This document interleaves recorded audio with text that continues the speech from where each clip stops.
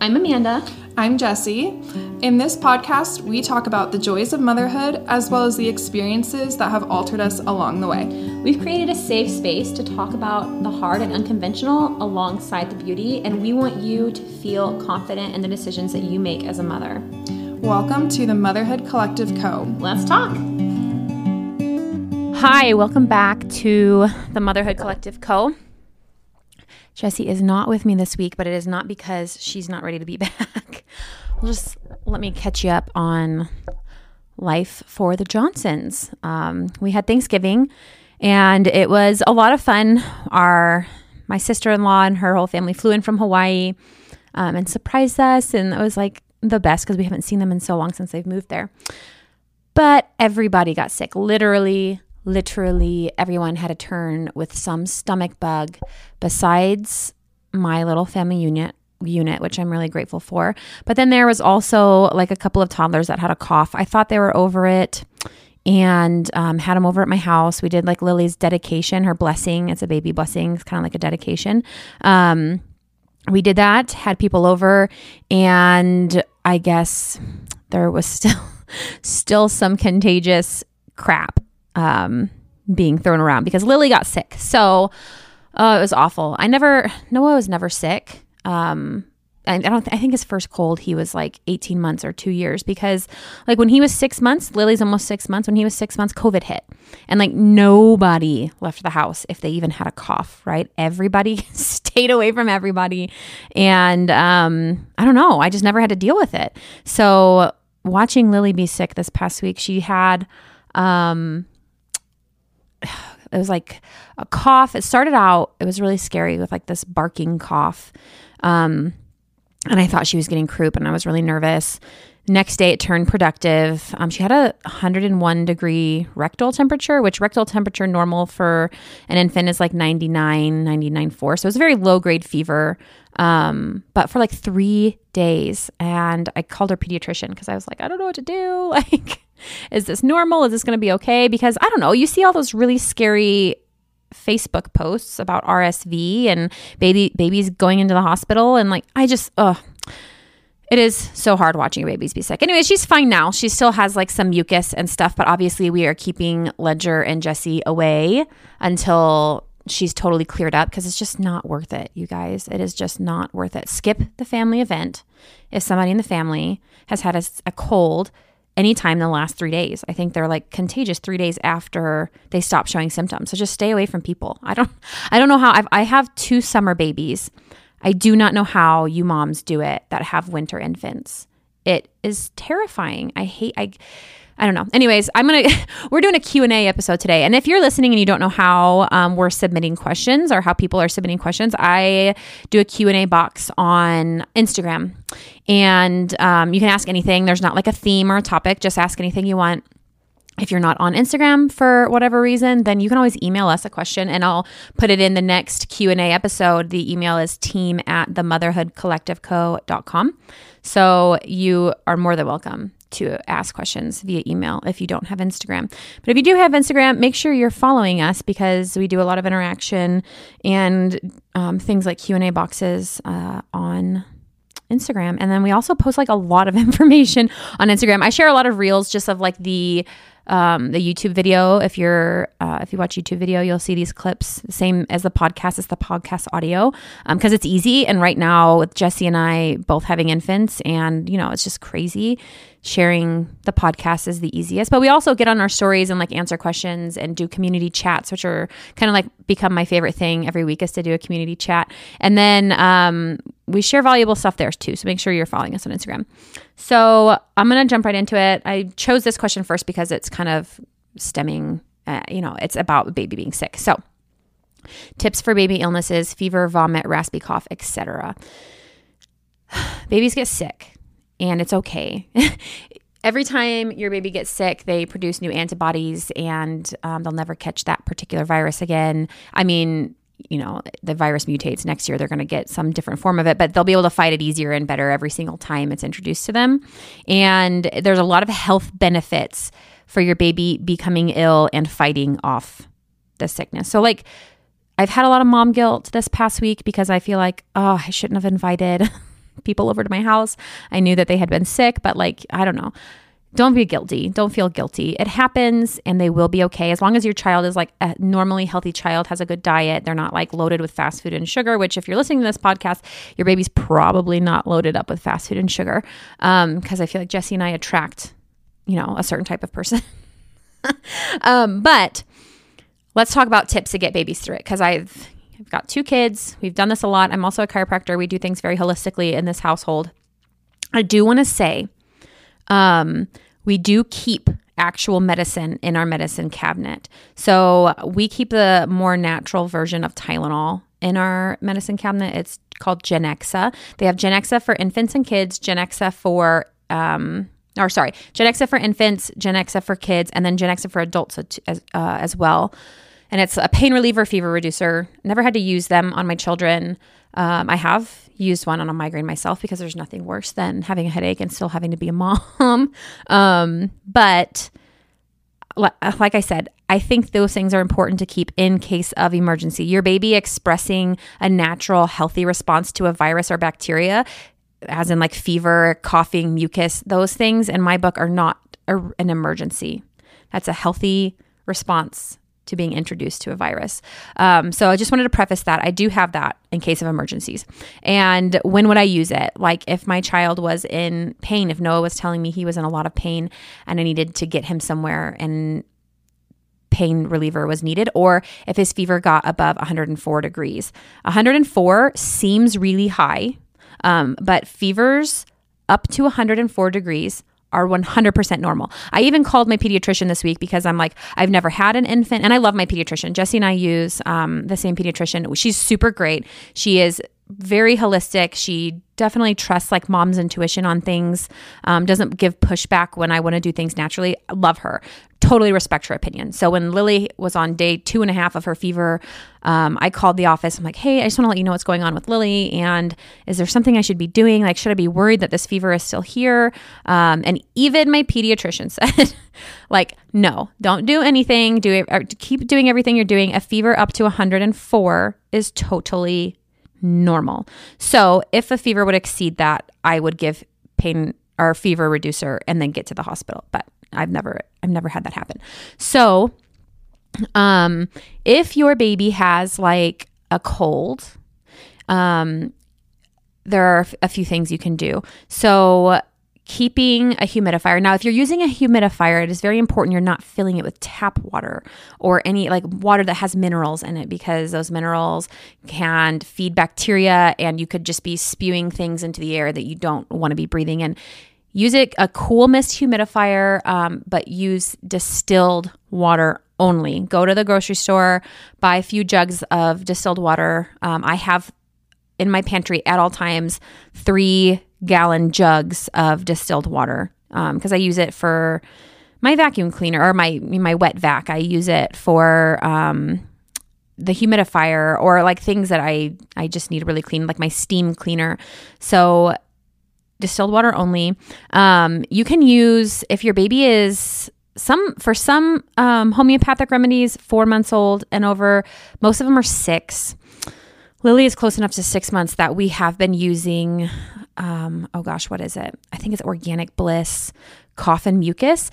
The important thing is here, when you're trying to do, if your baby has a cough and the cough makes you uncomfortable, you just need to calm down. Don't be giving like mucus and cough medicine to anybody that's sick, because what happens is your body will start to produce mucus to trap a viral infection.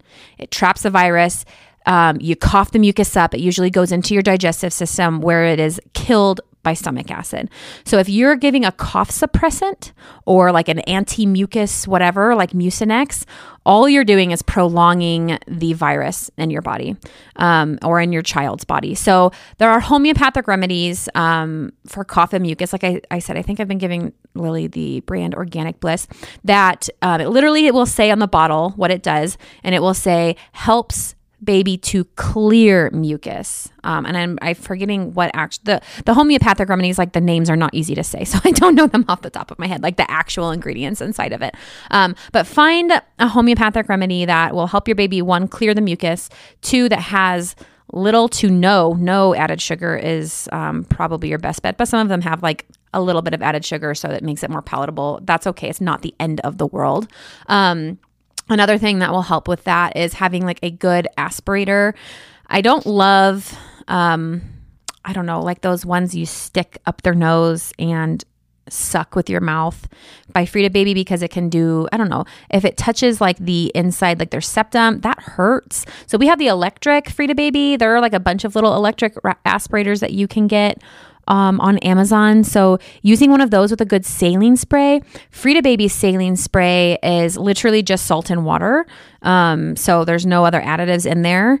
I think there's one like Little Remedies has one that's just a drop if you don't want to do the spray, because the spray is like a little maybe your baby doesn't like that. So using drops to help them clear the mucus, because there's just nothing worse than having your sinuses filled with snot.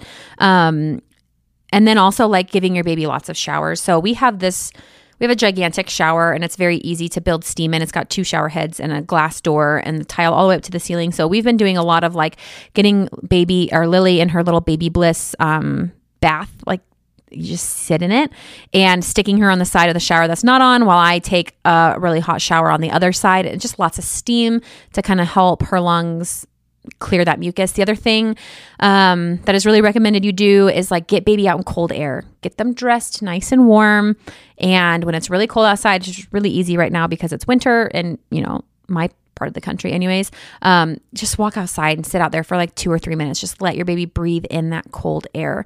Other than that, I'm not like a huge oils person, not because I don't think they work. I just don't know that much about them. I know eucalyptus oil is like great.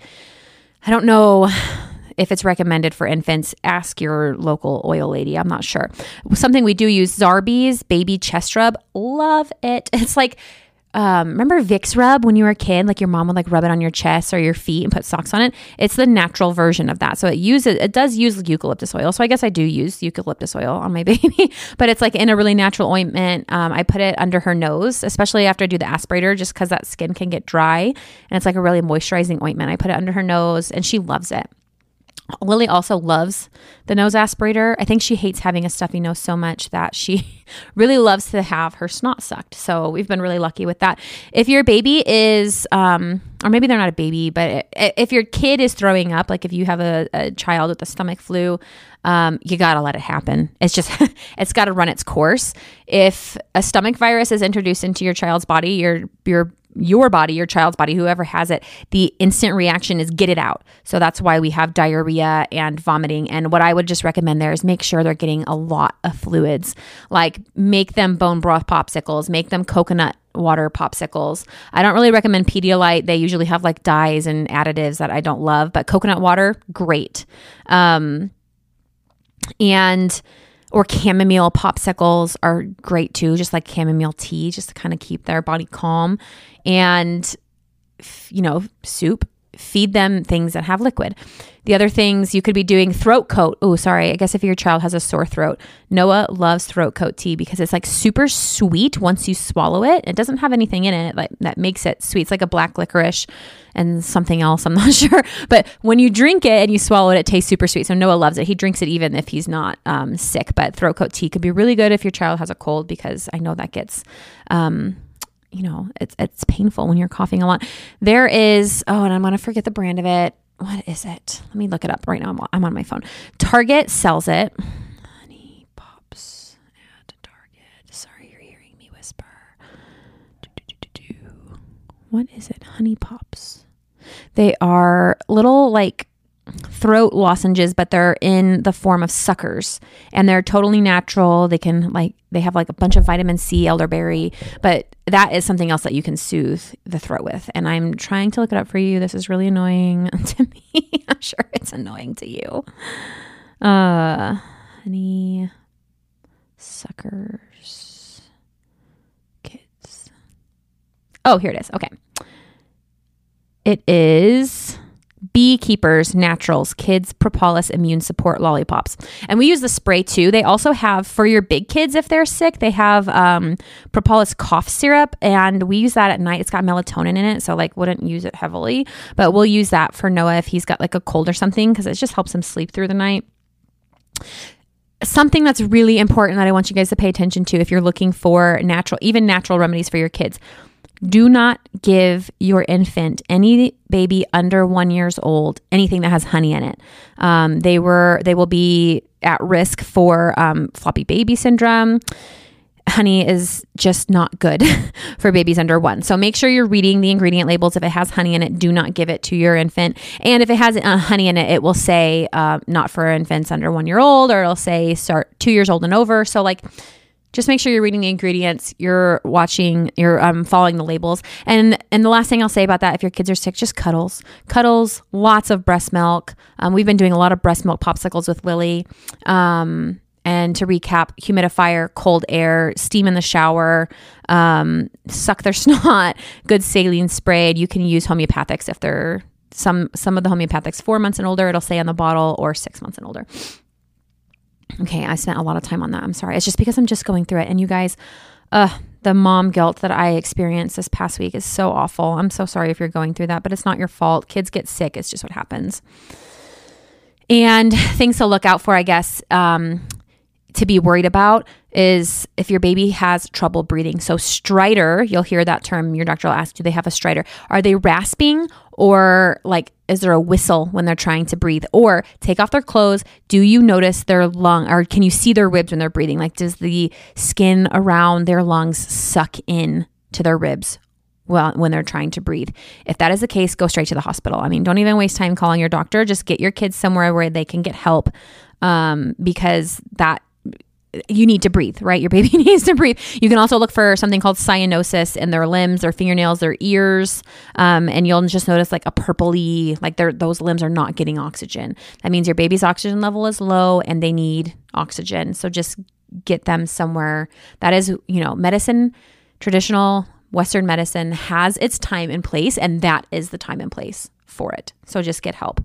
Also, like if your baby is vomiting, they can't keep fluids down for more than like 24 hours. Also go get them help, because we don't need their bodies going through that trauma. That's what medicine is there for. All right, let's jump into the next question. How do you deal with being the primary parent, or the primary being, even when... Okay, sorry, let me reread that. How do you deal with being the primary parent, being needed 24/7, even with others around? I struggled with this after my first. It was a big adjustment.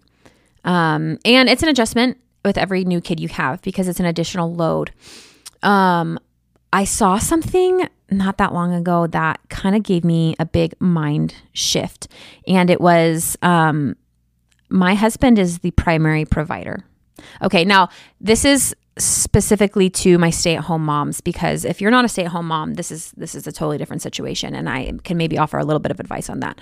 But for my stay-at-home moms, your husband is the primary provider. That is just as important and just as much weight as you being the primary parent. Okay.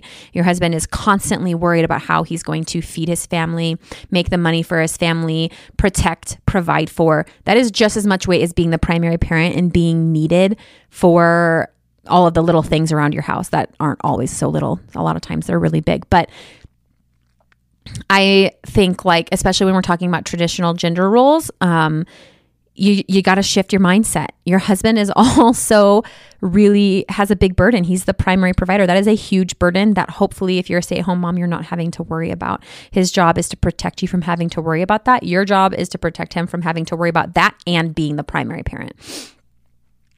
So it is a lot. If you are not a stay-at-home mom, and you are also worried about being the primary parent, you just need to talk to your husband, because if you're both providers, then you both need to be primary parents.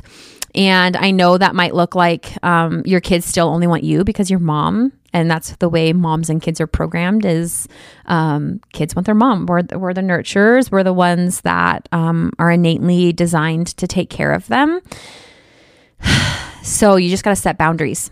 Give yourself time to get away. Like when Noah was born, Brady and I both worked full time in the practice. So it wasn't like a situation where I wasn't a provider because I was also a provider. So Brady had to help me at home. And Noah needed me for a lot of things. I was the only one that could feed Noah. So Brady was the one getting up and getting me a snack. I was the only one that could really comfort him. So Brady was the one washing the freaking dishes. Okay. Our roles have changed a lot since I've started staying home. So that doesn't really apply to us anymore. But when we were both working in the office, we divided housework. And that was how I dealt with the burden of being the only one that could take care of my child. And Brady still took him. Like if I needed to go to the gym, if I want to get out of the house right now while I'm recording this podcast, Brady has the kids. And if they cry and they want their mom, I'm sorry, I'm off the books for the next hour and Brady has to deal with it. So I hope that you have a partner that you can communicate with and somebody who respects your boundaries and your needs enough to where you can say, hey, I actually need help with this, and they can help you. But I think it just takes a really strong marriage, a really strong relationship with your husband, and somebody who respects the crap out of you. Because if somebody respects you, they're not going to let you just sit there and suffer if you're feeling overwhelmed. Because I'm not going to lie and say that just because my husband is the primary provider and I'm the primary parent, that I don't get stressed out and say, Brady, I need some help, Like, what was it? Yesterday we were about to go. We went to Stanley Market. If you're in Denver, that's really fun. For Christmas, it was Camp Christmas with the kids. And before that, I wanted to have the house clean. And I just looked at him. I said, I don't know what it is. Probably the fact that my daughter hasn't slept in a full week and I'm exhausted. This sink full of dishes is so overwhelming to me. I can't even start it. Can you help me? And you know what he did? He stopped everything he was doing and he unloaded the dishwasher and put the dishes from the sink into the dishwasher. Not a big deal. It's unrealistic to think your relationship is always going to be 50-50. Somebody is always going to be pulling more weight. And I hope that it's not always you, but I also hope that you know and understand the things that your husband is going through as well, because it is a lot mentally and physically for your husband to be the primary provider, the same as it is a lot mentally and physically for you to be the primary parent. I hope that was helpful. And if it wasn't, please just reach out to me and give me a specific example. And maybe I can give you a little bit more of my input. How do you plan your AM when you have somewhere to be with littles? Okay. It's hard getting out of the house with kids, and every kid you have, I think it took me like a month to get used to getting out of the house with Lily, maybe even more than that. You just have to work backwards. This is the way my brain works because I am somebody, I need to be on time to places. And if I'm not, it gives me anxiety enough to where I am cranky. I'm not in a good mood. I'm not my best self. So I try to avoid that at all costs. And I can't always avoid it. Give yourself some grace because you know what? You might have done everything possible to get out of the door, but you have a blowout, as you're putting your baby in the car seat, and that's okay.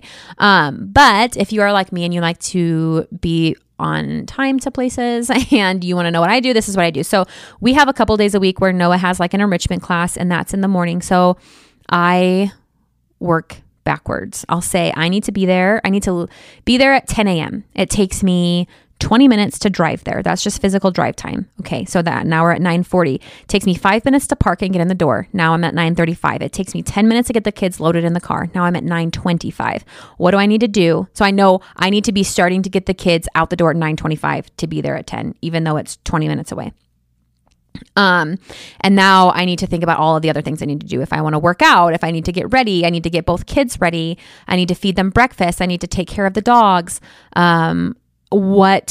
How long do each one of those things take, and start backtracking. So if I need to be there at 10, I've already done the math. I need to walk out the door at 9:25 to be in the door at 10. Then I know I like to, let's work backwards and say, the last things I'm doing before I leave the door is getting the kids dressed. So it's about 5 minutes each. That's 10 minutes. So now we're at 9:15. And then backwards from that, I need to get myself ready. 20 to 30 minutes. Let's just say 30 because more time is better.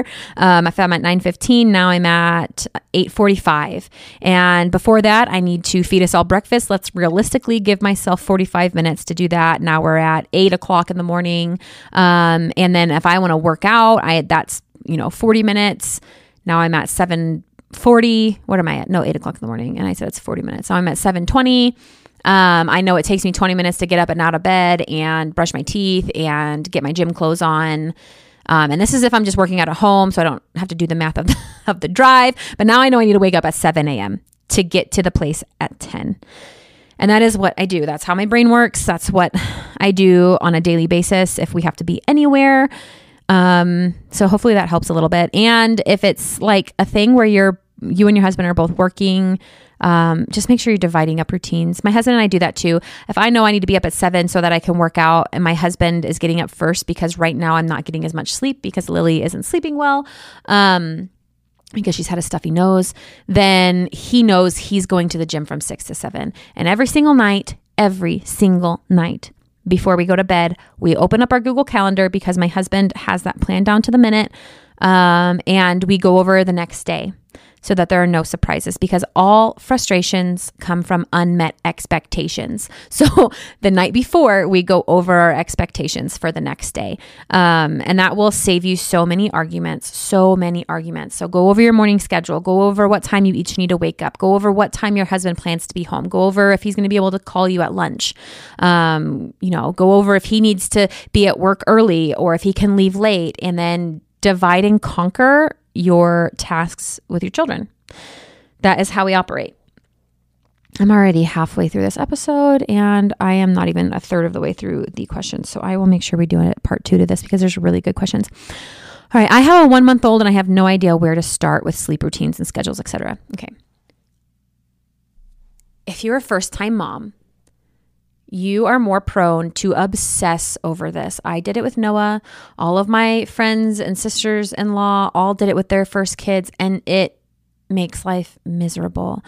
The biggest difference in my happiness as a mom with my second-time kid is I don't care about schedules. She sleeps when she's tired, and she's gonna be okay. You get like these internet trolls that are like, sleep is the most important part of, brain development. Like, oh yeah, it is. I agree. Your baby's going to go to sleep. Like, they're not just going to stay awake when they're tired. They're going to go to sleep. You have to provide a little bit of an environment where they can sleep. Sure. But not to the point where you're making yourself miserable, where you're making your family miserable, where you're making your baby miserable.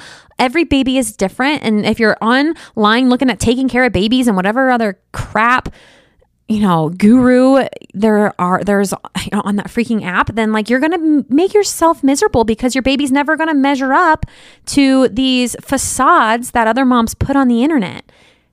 Because every baby is bio-individual. Every baby has different sleep needs. Noah was a very high sleep needs child.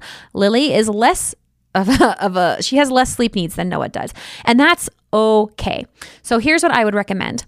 Look at those schedules. Like, it's nice to go on Taking Care of Baby's website maybe and just look at and see, okay, at 1 month old, my baby's wake windows, and I'm going to say that with quotations around it because again, your baby's not going to fit into this window and that's okay. Average is about 45 minutes. Okay. So my baby's awake for about 45 minutes and then they're going to take a nap. Great. That's all you need to know. Throw the schedule out the window. Do your life the way you need to do it. If you need to go to the grocery store, if you need to, work from home, if you need to clean your house, if you need to take your dog on a walk, throw your baby in a baby wrap and they will take a nap. And the more you do that, the more they get used to it. Noah, oh God, love him. Poor baby. We literally had like cardboard on his windows. We had blackout curtains. We had the sound machine. I had to feed him for an hour, read him 2 books, do 2 scratches with these 2 specific songs, 3 kisses, 2 hugs, like whatever else it was. It was so hard and it made sleep stressful for me, which in turn made it stressful for him. And then we threw that all out the window because my mental health could not handle it anymore. And I have strong opinions on this. If the routine thing works for you, like I'm so happy for you. I'm not saying that if it works for you, then to change it. Do what works. But if you're stressed out about a schedule, just know the general of how long my baby is awake right now. And then know their cues. Lily and Noah both, when they got tired, their eyebrows get red. I don't know why. Their eyebrows get red and they get glassy-eyed and they yawn and they're not as active. And then I know it's time for a nap. I throw Lily in her carrier and we nap. I'll probably do that until she's freaking 2 years old because that's what works for a schedule. The other thing with the second kid is you just don't have the luxury of just sitting around the house and, revolving the entire world around their naps because guess what? Now you have another kid who also has needs and a routine. And you just don't have that capability. So if you are somebody who likes to be fluid, like I am, if I want to get up and go and do something, that's what I'm going to do, then there is nothing wrong with just following your baby's sleep cues, knowing and understanding that your baby is going to sleep when they're tired, and going out and putting the baby in the wrap or letting them fall asleep in their car seat in the car and then strolling them around the grocery store. It's going to be okay. I think we had more sleep questions, so let me get into those.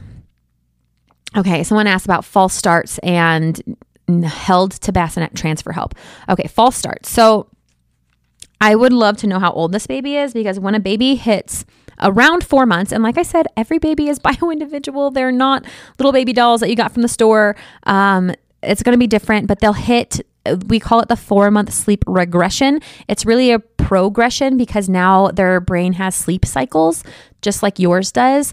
The difference between your baby and you is that you are neurologically developed and they are not. So your brain understands how to link those sleep cycles together and your baby's doesn't. And a sleep cycle on average is 45 minutes. Now there are 7 billion people in the world. So take that average very loosely. If you're holding your baby and you're nursing them to sleep, which God bless you, because nursing your baby to sleep is natural and we've been doing it for thousands of years, and don't let internet gurus tell you that you can't. If you don't like to do that, that's totally okay. Don't change what's working for you. But if you're feeding your baby to sleep, it sounds like that's probably the case if you're holding them while they're sleeping, and they're sleeping for like 20 minutes, that might be a full sleep cycle for them. And now they might be awake. Now that might be real hard to comprehend when they were 2 months old, they were taking a 2-hour nap in the morning. That might just be over. And let me tell you something about infanthood. In childhood in general, once you get used to something and you get into a routine, it's just their brain development is going to go to the next step and it's all going to get messed up. So don't get comfortable. Oh my gosh, what did I just do? Oh, are you kidding me? There it is. So if you're holding your baby to sleep and they're sleeping in your arms 15 to 20 minutes and you set them down and now they're awake, it's probably because they went through a full sleep cycle. Now it might just be because, hey, mom is warm. Mom is cozy. Mom smells like mom. Mom has milk. I'm pressed against her chest. My tummy's all warm and I'm comfy and I hear your heartbeat and it reminds me of being in the womb. But now mom's setting me in the bassinet and I get a cold rush of air on my tummy and in my lungs, and I don't smell my mom anymore and I don't hear her heartbeat. And of course they're going to wake up. That's really sad and hard to comprehend, but that's just kind of what happens. And Lily was taking independent naps until she hit this regression. And I just would say, beforehand, what I would do is I would feed her to sleep. I would always I have wearable blankets. It's like the Zippity. It's a wearable blanket. So it's not like a swaddle. Because I think if you train your baby to sleep with a swaddle and they're not used to that startle reflex, once they can roll over and you can no longer use the swaddle, now they've got to learn to fall asleep through those startle reflexes, because they still kind of have them sometimes. So I like the wearable blanket because it keeps them warm. And then I would put her in the bassinet and just keep weight on her chest, like put my hand on her chest. It's warm. It's still me. And I would just sit there for a minute until I felt like she was asleep. And then I would sneak out. Sometimes she would sleep for another hour or two. Sometimes she would wake up in 5 minutes. And that's just kind of what it is. If my baby wakes up after I set her down, because like I said, she was sleeping really well in her crib for the first nap of the day. I always tried to be consistent with that because it's nice to have time where I could just be with Noah and do school. I lost my train of thought. I'm so sorry. I'm so sorry. Oh, and then she stopped liking that, but I'm still consistent trying. Every day I try to set her down in her crib for a nap. If she wakes up when I set her down, I just say, okay, I don't worry about it. I stick her in her wrap and I go do what I was going to do anyways. And she'll fall asleep in her wrap and finish her nap there. But I don't know if I have any tips outside of that, other than if you're putting them in the bassinet, you can lay them on their side, especially if they're an infant, pat their butt while they're on their side until they fall back asleep, slowly roll them onto their back, and then have your hand on their chest, like just the lightest weight, but your hand on their chest until they fall back asleep. So if you're using a bassinet, I'm assuming they're a newborn. That's what I would say in that situation. You probably hear Noah. He's playing with his dad and he's really loud. Oh, he's saying, you can come and wipe my bum now. We're still, he's 4 and obviously potty trained, but I just don't want to teach him to wipe his own butt because I know that I'm just going to have to deal with, sore butts from not getting all the poop and, dirty underwear. And I just don't want to do that. So, okay. My next question, baby refuses to nap unless on me. How do I do anything? You get a good baby carrier. I would recommend Artie Pop, which are $420. If you don't want to spend $420, I would recommend the Wild Bird Aerial Carrier, which is $200. And if you don't want to spend $200, the Ergo Baby 360, which I think you can get an Ergo Baby for like $100 or less. Get a good baby wrap. I love the Connie for infants for like newborns. But you're carrying all the weight literally on your back with a Connie wrap or with the like Tuck and Bundle and all of that, or Solly is the same as Tuck and Bundle. So the reason I like those 3 carriers I just recommended is that when they get heavier is because they're structured. They have a waistband that like wraps around your natural waist, and that's where most of the weight is carried, is like on your hips and your waist with your core muscles, and it's easier on your back. So how do you get anything done if your baby only wants to contact nap? You let them contact nap on you. Now, if your baby is over like a year old, or if you're like, okay, I need to have time to myself, like I cannot be wearing this baby anymore, and that's totally okay if that's you. I really do get it. I'm wondering if you co-sleep at night, because if you co-sleep at night, it's going to be difficult to get a baby to nap. Not like you can't do it, because you totally can. To get them to nap independently, you might have to fall asleep with them in bed and roll away. But what I would say is just, if that's not your baby, if you can't just roll away and you don't want to sleep train them, you might just have to wear them for naps until they're developmentally ready to be put down for a nap in their crib. Noah, I would roll away. I would do the fall asleep in bed with him, or let him fall asleep nursing in bed, and then roll away, put the monitor on. And if your baby can like roll, or they're super mobile, do a floor bed. Or just like a pallet. And I'm from the Midwest. I don't think that's a word that most people use. A pallet, like a blankets, like a blanket on the floor, a little camping pad, something soft on the floor. When Noah started taking independent naps, and I will probably do this again with Lily, is we got him into his own bed at a year. And I hired someone to do this. I've talked a lot about it. But it was a no cry it out, no sleep train, like help your baby learn to sleep by comforting them, basically. Like, and if you have more questions about that, like let me know. But once we did that for him at nap time or bedtime, it just kind of naturally became the thing for nap time. And that's when he started sleeping in his crib and sleeping in his crib independently for naps. So if you have more specific questions about that, please reach out to me. I can send you like a voice memo. How do you structure screen time, and how do you decide the amount and content viewed? Okay. Unpopular opinion. Now I say it's an unpopular opinion, but I also just hear me out. Don't worry so much about it. Please don't worry so much about it. Now, we don't do tablets in my house. There are no iPads. There is no YouTube. None of my TVs have YouTube. I don't have an iPad for my baby or for Noah. That's like a thing that I have a hard rule on. I don't think that kids need to be staring at your phone. Also, my husband and I don't let our kids see us on our phone. Like, my husband's a little different because he's got to work. He might be answering an email or something, but Noah knows his phone is for work. For me, I'm not flipping through Instagram. We don't have games on our phones. I didn't marry a gamer. We don't play video games. We just aren't a family that is, surrounded by needing screens for entertainment. We love TV though. So I have a TV on all the time. My kid and I, Noah, it's background noise. That's how I grew up. I watched a ton of TV growing up because I was a latchkey kid. Like, both of my parents worked until really late, so the TV babysat us. And I turned out totally okay. Now, we don't play CoComelon in this house or anything like that. So let me give you some low stimulating TV shows. We love Trash Truck on Netflix. We love Bluey. We love Brain Candy TV on Peacock. That is like a YouTube station, but we don't allow YouTube in this house. So Brain Candy TV. It's like an educational YouTube channel, but they have it on Peacock. There's also an app you can download onto your TV called Happy Kids, and they have like Blippi on there if your kid loves Blippi. We do Blippi as well.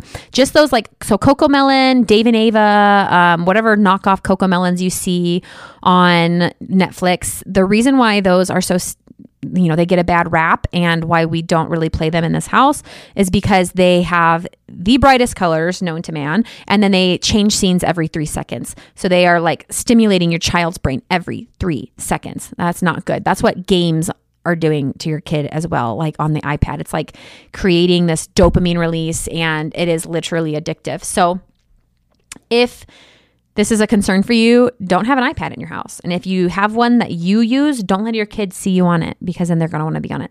Don't be playing games on your phone if you don't want your kid to be obsessed with screens and playing games on an iPad. Don't play games on your phone. Don't be scrolling Instagram in front of your kids if you don't want your kid to value that and then one day be scrolling Instagram or constantly want to be using your phone. My kids don't get my phone. And I know and understand that tablets have a use, okay? So like when we travel, we go to the library, they have educational tablets that we will rent from the library to bring on a plane trip. And we have a portable DVD player. Like I said, I don't do iPads. So I have a portable DVD player. I bought it for Best Buy. And I have a case of DVDs that we take on trips, like road trips or airplane or, I don't know, wherever your kid might want to watch a show. We do not watch shows on my phone. We do not have an iPad. So I say like, don't worry so much about it, but also like, we aren't like a screen heavy household. So I don't really structure it outside of just not allowing it to happen. But TV, no one wants to watch a show in the morning. I turn it on for him. He wants to come inside from playing. He wants to watch a show. I turn it on for him. He isn't a kid that likes to sit and watch a lot of TV. He likes to play. So he might watch TV for an hour, if he's tired or if he's just like trying to wake up in the morning, and I don't really give him a lot of grief for that. But we do have TV on a lot as background noise or music on because I don't like a quiet house. So I don't know if that was the best answer, but that is how we do it. But yes, content viewed. No YouTube for us. No big bright colors. I'm not like I know there's a lot of people that they don't want their kids to watch Disney movies because of things that have come up. And I totally get that. I don't know if we're the strictest on that. I don't know. Decide what's best for your family and just enforce it and be an example to your children. If you don't want screen obsessed children, don't be screen obsessed. Okay. My 16-month-old has been screeching when she doesn't get her way. LOL. I've read this as normal, but just looking for some reassurance. Yeah. So your 16-month-old, she's almost a year and a half, which is such a fun age. But how do you react when you don't get something you want? If you were expecting your husband to be home at 5 and he's not home until 7, how are you going to react to that? You're probably going to be mad. But hopefully you have the neurological development and emotional intelligence to not scream. But your baby doesn't. So yeah, just let him scream. It's okay. And something that we do in my house, and I started when Noah was a baby, and now he is a very emotionally regulated 4-year-old. Honestly, he is. It's like validate their feelings. Like, oh, I'm so sorry. That must feel really hard that you didn't get the green popsicle and you got the pink one because we don't have green ones left, or whatever ridiculous thing your kid is throwing a tantrum about. That is probably really hard. I'm really sorry that that's happening. How can we help you feel better? And as they get older, something I tell Noah all the time, because he is 4 and he still isn't capable of calming himself down sometimes, and I don't blame him, but I'll tell him you are the only one that can make you happy. So let's talk about it. You're really upset right now. It's okay to feel upset. It's not okay to hit me. It's not okay to scream, while we're in public. It's not okay to do whatever it is that I don't think it's okay to do. Set that boundary for yourself. But you're the only one that can make you happy. Let's figure out how we can do it. Let's brainstorm. Let's come up with a solution together. But yes, that's totally normal. So we have a couple of questions about this. Let me jump into it. I haven't left my kids alone with anyone except for once for 2 hours with my mother-in-law. I literally can't. What do other people do about leaving their kids? I have such anxiety over it and I can't explain it. I had a couple other questions about anxiety about leaving kids. Jesse and I both have a lot of anxiety when it comes to leaving our children in the hands of others. And it's more of a reflection on, well, I don't even want to say that because I don't know if that's actually true. I think it's okay. I think that it is okay. People are going to try and make you feel guilty and say like, oh, your life's going to be so miserable because you can't go on a date. And I think that's a bunch of freaking crap. I think that in mentally healthy people and mentally healthy children with healthy people and healthy children, it's natural to have anxiety when you're separated from your children. That's the way we were designed. That way our children are safe because they are the safest in your hands. You know them. You know what's good for them, what's bad for them. You have God-given intuition over your children. You know, Grandma and Aunt Susie don't have that intuition over your child. It's okay that you have anxiety. It's okay that your children have anxiety. And if you don't want, like, who was I talking to? Okay. So we were like going on a vacation or something. No. Yeah, it was like a weekend away or whatever. And I had such bad anxiety about it. And I was being guilt tripped by a few people that I know, like, your marriage is going to suffer. You have to get away from your kids. You need to get out. And I didn't want to, dang it. And that's okay. If you honestly don't have the want, like you want to stay with your kids, your marriage does not mean your marriage is going to suffer. You can nurture your marriage in the night hours. You can nurture your marriage in the morning hours. You can nurture your marriage with your children in the room. If you have anxiety about leaving your children and you don't want to leave them, nor you don't have to leave them, then don't leave them. If you want to, if it's like a situation where you're like, I really want to leave my kids and I'm having a really hard time doing it. This is what I did, because there were a few times where I would have to leave him with my mother-in-law, and my mother-in-law is the only person that ever took him for a really long time. It was like, I need pictures. I just tell her, like, I have a lot of anxiety about this, and she could see it because I would be crying. I have a lot of anxiety about this, and it has nothing to do with you. It has everything to do with me because I have awful experiences from babysitters growing up. Like, you guys would not, I'm not even going to tell you, because you would never leave your kids with anybody ever again. I have horrible experiences with babysitters. I was sexually abused as a child. Like, obviously I'm going to have a lot of anxiety around leaving my kid. And I would tell my mother-in-law, she knows my history, like, this has nothing to do with you. I know that my child is safe with you. But these are the things I need to happen in order for me to be able to leave him. And I really want to go do whatever it was I was doing with my husband. So please help me. And then I would tell her, I need to bring all of Noah's food. Please don't feed him anything outside of these things. I need pictures. So many pictures. Can you please send me a picture every time I ask you for one? Can you please send me a picture like every hour, every 10 minutes? I don't care what it is. It's not hard to send a picture, like proof of life, right? Please don't let them go outside. Like, that was a thing for me. Like, I don't know if you're going to look away and he's going to like break his leg or whatever, intrusive thought that would come into my brain. Just set the silly rules and apologize for them in advance and just say, this is to help me. Can you help? Can you do this?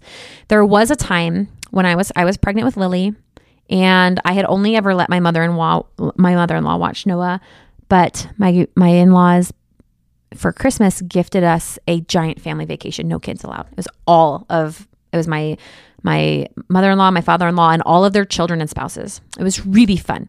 But I didn't know who to leave Noah with because I had never left him in the care of anybody else besides Susan, who knew all of my nuances and all of my my rules that wasn't like to hurt her feelings. And Noah this was just this past April, so he was 3.5. And I feel like once they are able to talk, it gets a lot easier because they can communicate, right? They can tell you what happened. And that just for whatever reason made me feel a lot better. So things were easier, but I flew my parents out, and I had never left him with my parents before. I had left him like overnight. 3 nights was my longest, and he was with my husband. We've left overnight, like 2 nights with my mother-in-law while me and my husband got away. I left him for a week, you guys. I sobbed and sobbed. I prayed so hard for like peace, and I couldn't get it. My parents came out. I wrote out, like, I laminated construction paper with like every thing that came to my mind. Like I labeled all the cabinets so they knew where everything was. I labeled out my dog's routines. I labeled out Noah's routines. I labeled out like all of his favorite snacks, the things that were safe for him to eat, the shows he was allowed to watch, the things I didn't want him watching, like because I didn't want them to turn on CoComelon. I, put out all of his favorite places if they wanted to take him somewhere. Like I went out and bought a laminator and did all of this, and I went and I had a lot of anxiety about it, and I FaceTimed him probably 5 or 6 times a day those first 2 days. And then I calmed the heck down after I realized that he really was okay. So just do what you need to do and don't apologize. I mean, don't feel bad for it. If you need to make the silly rules, just make the silly rules and communicate your needs. Let's see. Also therapy. Okay. I should mention that.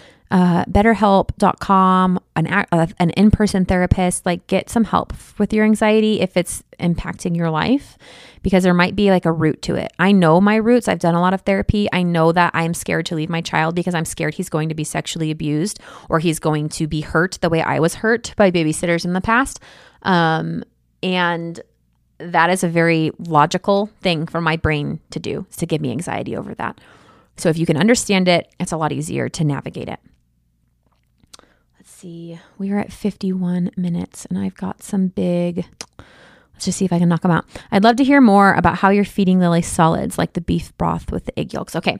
So if you follow me on my personal stories or on my personal page, then with Noah, we jumped right into baby-led feeding at 5 months old, and he loved it. He was so ready for it. He was a gigantic baby. He was sitting up, he was teething, and he loved food.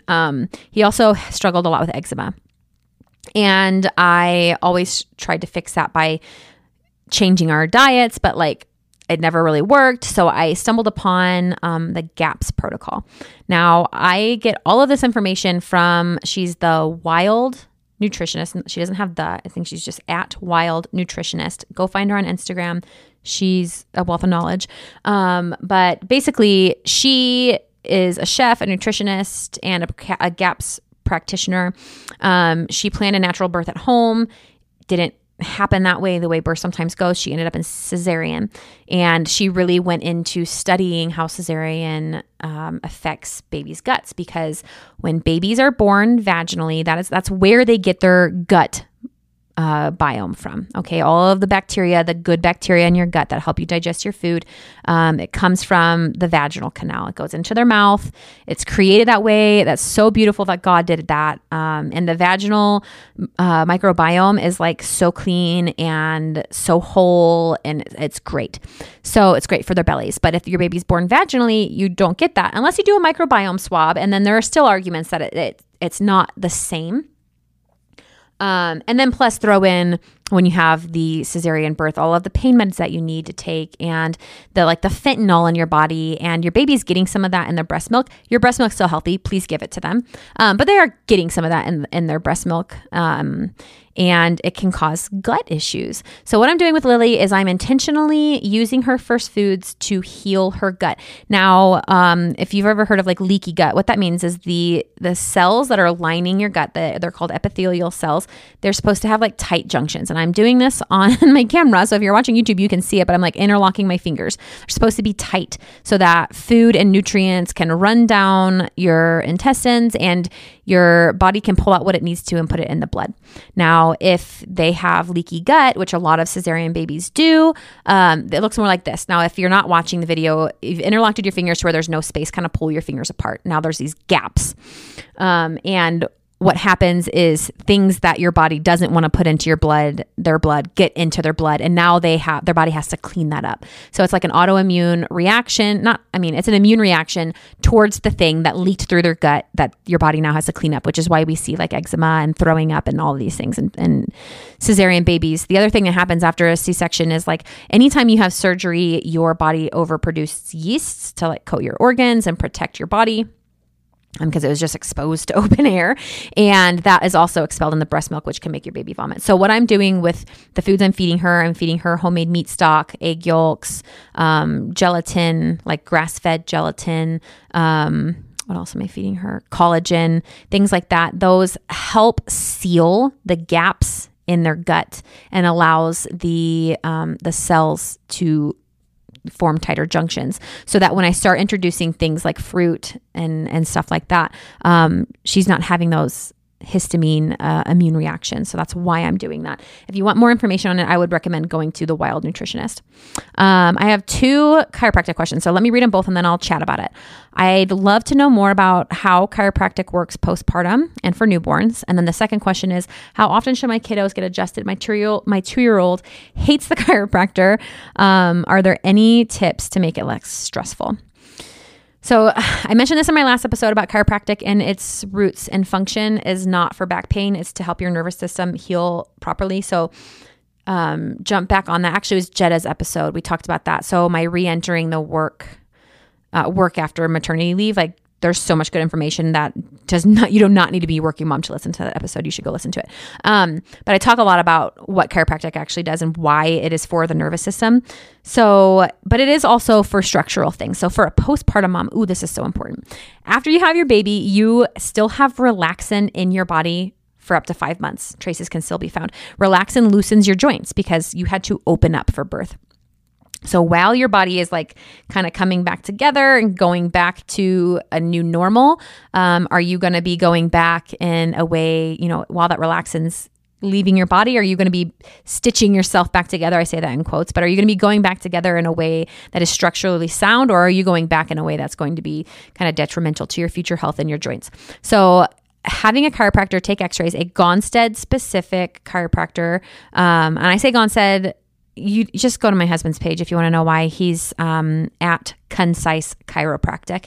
And he talks a lot about Gonstead on there, but they're very specific chiropractors. They adjust you with x-rays and multiple forms of analysis, and they're very specific adjustments. Like my husband, when he goes to adjust somebody, he knows exactly which bone he's trying to adjust, how much force, depth, rotation the adjustment needs to make a bone move a very specific way. He's not just racking and cracking your entire spine. He has actual intention behind what he's doing. So if you can find a Gonstead chiropractor, please do it. And basically, yeah, not only do you have all this relaxin in your body, you're doing things with your body that you've never done before. You're breastfeeding a baby.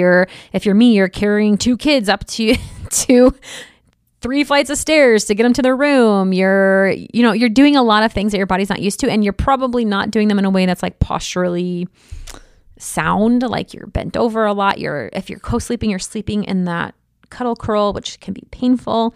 And just a lot is going on in your body. And then you're going to feel pain usually last. So the nerves that are leaving your spine, your spinal cord, they're exiting through every level of your spine, in your entire spine, right? And they're going out to every organ, muscle, tissue in your body, and your brain is telling those organs and muscles and tissues what to do through those nerves, right? Now, 10% of each nerve leaving your spine is nociceptive, meaning has anything to do with pain. So when you feel pain, that is usually like the last thing that you're feeling. The rest of the nerve outside of that 10% is functional. So you're going to have some functional issues too. That's where like headaches and stomach aches and, gut issues, brain fog, that is where those things come in. So if you're already feeling pain, that means there's probably a functional issue going on. Just go get it checked out. Have your spine adjusted. I think postpartum, you should have it checked frequently. It's going to be dependent on each person. I'm checked and adjusted probably 2 or 3 times a week right now. I have a scoliosis. Wearing my baby is hard on my back. Breastfeeding my baby is hard on my back. So I'm adjusted a lot, but it's great. And then babies, talking about babies being born, we don't birth babies the way babies were birthed 2,000 years ago. Okay. 2,000 years ago, women were out working and literally a baby came out of them and they went back to working. A lot of times, it wasn't like a thing like we make it now where we lay on our back and we push and we push. And, we don't really birth. I think we've lost touch with the way birth was created, and that's okay. That's not our fault. It is what it is. So babies get a lot of, abuse. when they're being born, right? Either their head's not like perfectly down and they're like, you know, sunny side up, or their neck is kinked and then the contractions are happening and just squeezing their neck in this weird position for hours and hours and hours, or they needed help getting out. So the midwife or the nurse or the OB is like pulling on their head, or they're a cesarean and their head had to be pulled on. Like there's just a lot of reasons why babies need to be adjusted when they're born. So it's not a if your birth was rough thing. It's a every baby after they've been born should be checked and adjusted, because they get misalignments. And I would say most babies, it's more frequent in their neck, but also their hips and pelvis. And you'll notice, like, if your baby isn't feeding on your right side, right? They don't want to turn their head. That's probably because they have torticollis. It's painful for them to turn their head that way. So they're going to cry. Your baby, that can be fixed through like gentle chiropractic adjustments. And when I say I'm adjusting a baby, we're not twisting their neck. It's like, it's the same amount of pressure like to check the ripeness of an avocado or tomato as it is to adjust a baby. So it's very gentle. Other things that will happen if your baby has a huge misalignment, they could be colicky because 1, it's painful. 2, they could be having like neurological issues from the nerve that's supposed to be innervating their stomach and digestion. Like that could be all thrown off. They can't turn their head to one side. Sleeping is uncomfortable. Tummy time might be uncomfortable. Ear infections, because the first bone in the spine, the atlas, your baby's eustachian tube, the tube that goes from their ear and drains into their throat, lays on top of that atlas. So if your baby's is misaligned in the atlas, that can't drain and bacteria can grow in the fluid that builds up there. The other thing that could happen is like your baby could have a weird cross crawl pattern when they start crawling if their pelvis has been misaligned their whole life. That's a big deal. Don't ignore that. For whatever reason, the American Pediatric Association like took crawling out of the developmental milestones. And I think because it was offending so many parents whose babies need help. Your kid needs to crawl. They need to have a cross crawl pattern that is brain development. So get them to a chiropractor, get them to a physical therapist, like get them help so that they can develop. Did I rant? I think I ranted. But yes, very beneficial for children. Now, it's going to be dependent on your child how often they should be checked and adjusted. My husband sells, like, for kids, a 10-pack, and it's kind of like come in when they need it. If he notices a problem, like your baby fell, babies fall. You know, they're like learning to walk. They fall on their butt a ton. Having them checked, they don't always need adjusted, but my husband's like, okay, you know, let me check them now after they've had a fall. Oh, I need to check him again next week. Doesn't mean he's going to be adjusted, but your chiropractor will usually guide you on how often. Noah, I don't know. He's checked if he falls. He's checked maybe once a month just in case. But he doesn't have any issues. If he was sick, we'd get him checked and adjusted. If he had an ear infection, we'd get him checked and adjusted. He's never had an ear infection, but if he were to, things like that. So how is their body functioning? How is their body moving? If it's not functioning the way it should be, they got diarrhea, they're wetting the bed, they're complaining of headaches, they have a tic, like a neurological tic where they're like, you know, twitching or something like that, or like their face is moving in a weird way, get them checked and adjusted. And then once the problem occurs, your chiropractor will guide you on how often you need to be seen to fix the problem. But I would say once a month, once every other month, just have them checked preventatively if you have the means to do that. Now, all kids hate the chiropractor. I'm sorry, not all kids. Some kids really like the chiropractor. Some chiropractors are so good with kids. Like they could go and it's totally fine and they love their chiropractor. It's fine. Some, like my husband, who's a man, you know, he's probably not like, he's good with kids, but he's not a woman. He's not like a nurturing, like, come here, let me give you a hug, it's going to be okay type of person. So he is a phenomenal chiropractor and women bring their kids to my husband. But, you know, this is something he struggles with too, because he's like, they cry. I don't know what to do. I try to be my nicest. I try to do all this and it still doesn't work. I would say just be real honest with your kid. Like if they fall down and their sacrum is sore and it's about to get adjusted, it doesn't matter how soft the adjustment is, it might be tender. Just tell him that. It's like, you know, you take your kid to the dentist and you know he's going to get a shot in his mouth. Don't say it's not going to hurt. Tell him it's going to hurt so he knows what to expect, but it's only going to hurt for a second. Also, like, does your chiropractor have toys or like prizes? Because if they don't, bring a toy, bring prizes, like special toys that they only get at the chiropractor's office, something they can get excited about. Or like afterwards have like those little, if your chiropractor doesn't have like little suckers for them, you can get like honey sticks or little natural suckers that they only get after the chiropractor. But like also just be honest with them. Like, yeah, he's going to have to touch your spine. You're safe. I'm right here with you. It might not feel good because as they get older, it is a little more pressure than it is when they're infants. So it might be tender if they've got a tender spot, and just let them know, like, it might be tender. I tell Noah that all the time. This might hurt because like you fell down 2 days ago and cracked your head on the concrete and now you have a serious misalignment in your neck, but it's only going to hurt for just a second and then we're going to be okay. And once I started doing that, his reaction to an adjustment got much better. Babies, you're going to put them in a stranger's arm and they're touching them, they're going to wail. It's okay. It really is okay. Your chiropractor knows and understands. Don't have so much anxiety about it because they see it all day, every day, all the time. It doesn't mean your child isn't safe. If you trust your chiropractor, your child is safe if they're a good chiropractor. It doesn't mean that you're a bad parent. Your chiropractor's not sitting there judging you because your kid is crying. You're still doing what's best for your kid. It's okay. I promise. If your kid is crying, just do your best to assure them that they're safe. If you need to bribe them with special toys that are only at the chiropractor's office, do that. But don't feel so bad. Okay, this next question, I didn't know if I was going to answer, but I'm going to do my best without getting canceled or in trouble. Thoughts on vaccines. I'm about to come up on my daughter's first round. I am not going to share my child's medical information on a podcast that thousands and thousands of people listen to every month. I'm not going to do it. What I will say is we need to stop. We need to stop blanket statement health decisions. Your doctor should not be blanket statement anything with your child.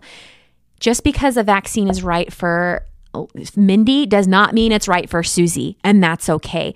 Don't be judgmental on parents. If you're a parent that doesn't vaccinate your child, stop judging parents that do. If you're a parent that vaccinates their children, stop judging parents that don't. We are all given God-given intuition over our children. And there are some kids, a lot of kids, I would say the majority of kids in this country are vaccinated and they do just fine. There are some kids that get vaccines and have severe reactions. There are billions of dollars paid out every year by our government to vaccine injured children. So there is not one right answer here. I'm sorry if that offends you. There is not one right answer for any health topic. So I can't give you an answer here. You need to do the research. And when I say research, if I'm going to research a vaccine, I'm going to read the vaccine insert. The insert that the company provides, the vaccine company. I'm not reading some woo-woo site online. I'm not getting my advice from Instagram moms. I'm reading actual research, okay? And if you would like some help getting your hands on those inserts, call your pediatrician or you can reach out to me and I can get them for you. Read through it. If you don't understand it, ask for help and then make an educated decision on whether or not this is the best choice for your child. It won't look the same as your friends. You need to weigh the benefits and risks, okay? And for some children, the benefits will outweigh the risks. And for some children, the risks will outweigh the benefits. It's so bio-individual. So I cannot give you a yes or no answer. And like I said, I will never share my children's medical information on the internet, ever, ever, ever, ever. Or with people that I don't really know and trust because that is private. But I will say, have an open mind either way, because I have so many friends. I feel like Jesse and I both, we ride a really fine line of holistic health and traditional Western medicine, which I think is a really good place to be. We're not right or left, we're right in the middle. And I think that's great. I would say maybe we're a little bit more holistic than we are medicine, but like we understand and know that medicine is not all evil and that it's, not out to kill you and your children. Like it's not a scary, scary world. But we have friends that are on the total side of unvaccination. We have friends that are on the total side of totally vaccinating. And not meaning that they either vaccinate or they don't vaccinate. It's their opinions on other people who do this. So please, this is a hot topic. Do not judge other parents who are doing the best for their children. I beg you. I beg you. Your mom, friend who makes a different decision than you do on vaccines is still a loving, caring mother who is doing the best for her children, and she deserves love and respect. And if you can't give her that to her, then don't talk to her about it, okay?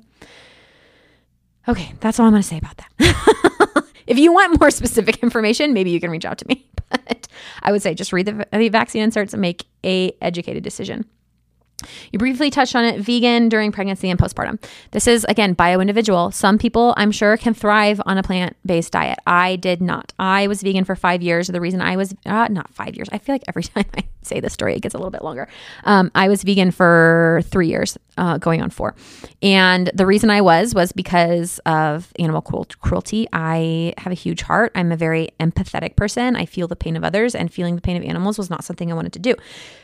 There are also research articles about veganism and having a low self-esteem. I think I totally fell into that.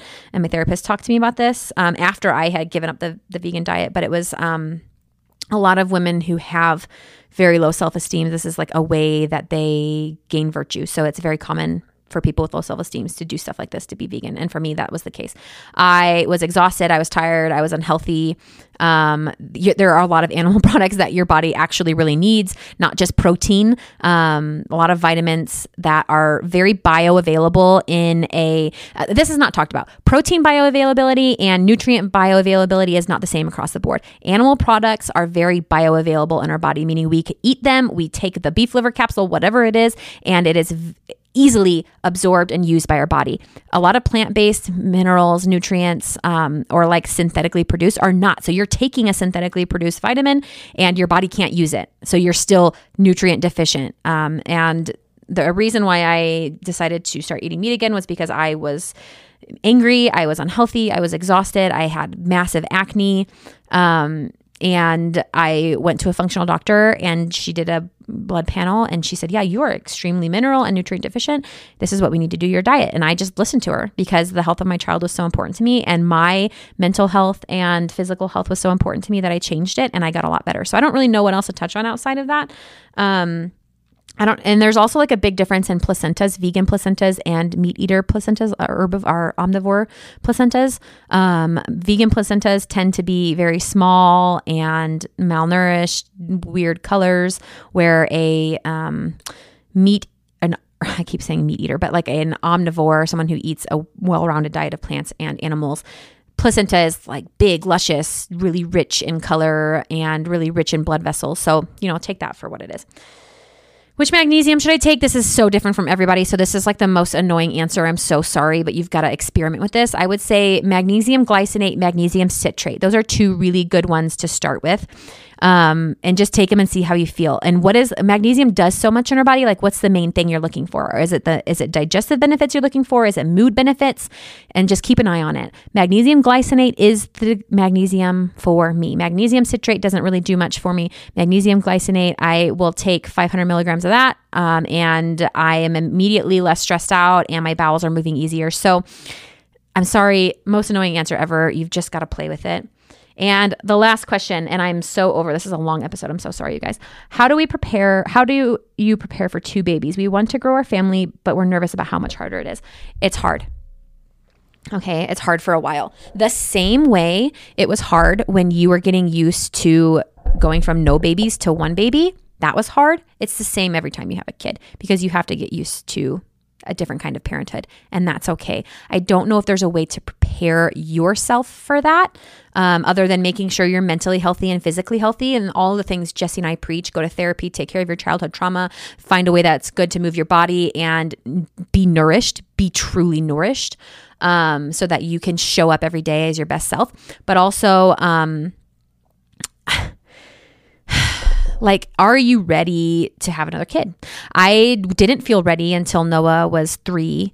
I knew that I wasn't ready to share my time with him. I knew that I wasn't ready to go through postpartum again. But once he hit 3, I was like, okay, I can do postpartum again. I can have a baby again. I didn't get my baby until he was 4 because of miscarriage. But it was difficult. Some things we did to prepare. We got a bigger house, which not everybody can do. We were renting, and it was time for us to get a home where we could have some more space. But we did prepare Noah a lot. And one of the things we really did, which I think we did very well, and it worked out well for us, was we had very honest conversations with Noah while I was pregnant about what was going to happen. Mommy's going to be going to the hospital. I might be there for a few days. You're going to be staying with grandma. You might feel sad. Mommy's going to be with baby in the hospital. You might feel left out. I'm like, but this is how we're going to deal with that. It's going to be okay. Like, we're going to come home and everything's going to be okay. I would tell him, like, mommy's a big sister. And when my little sister got home, it was really hard because I had to share my mommy, and that was okay. I felt sad, but my mommy loved me through it, and I'm going to love you through it. We also did not ever say we couldn't do something because of Lily. I never said, I can't help you right now. I'm breastfeeding Lily. I can't help you right now. I'm putting Lily down for a nap. I can't help you now, whatever it is, fill in the blank because of the baby. It was, oh, honey, I would love to help you build those blocks. My hands are busy right now. Give me 3 minutes and I'll be able to help you. So I gave him the validation. I would love to help you with that. Oh, but I gave him the reality. My hands are busy right now. But then I gave him a time. I'm going to help you with that in 3 minutes, 10 minutes, 20 minutes, 1 hour, tomorrow, whatever it is. Just give him something and then stick to it. If you said you were going to do it in 5 minutes, do it in around 5 minutes. Now, they don't have like a total concept of time, but you can be a little lenient, but like actually show up and do it. And Noah and Lily have zero. I mean, Lily's 6 months old, but he has zero rivalry with her. He has never hurt her. He has never been angry with her. He was angry with me for a while. And this is so natural. This is so normal. Go and listen to Lily's birth story, because I talk a lot about this. It is so hard watching those first few weeks of your baby not being your only baby anymore. And then you feel guilty because you feel guilty about it, because you feel guilty that your new baby doesn't get all of your time either. And you feel guilty that it's a lot of mom guilt. It's a mind game, but you do get used to it. And it does go away. Right now, I don't have any of that. I feel like I'm totally thriving with my 2 kids. It took some time to get used to, but you'll get used to it. If you are mentally healthy, you are physically healthy, you and your husband are ready for another kid, just go for it. And just the same way you adjusted to having 1 baby, you will adjust to having 2, and it will be okay. I promise. All right, you guys, this is well over an hour. I broke our rule. And I've got to get back to momming. So love you moms so freaking much. Thank you for being here. Thank you for being a part of our community. Please follow us on Instagram, subscribe to our podcast, give us feedback, reach out to us, message us. We love the messages of what you were vibing with on this week's episode. I freaking love it. So please do that. I hope you guys kill this week. I hope it's awesome. I hope you feel like a loved daughter of God, because you are. And you're a great mom. And I just want you guys to just crush it. I will talk to you next week. Hopefully all the illnesses are done and Jessie can be back. She's doing great though. She really is. But we will see you next week.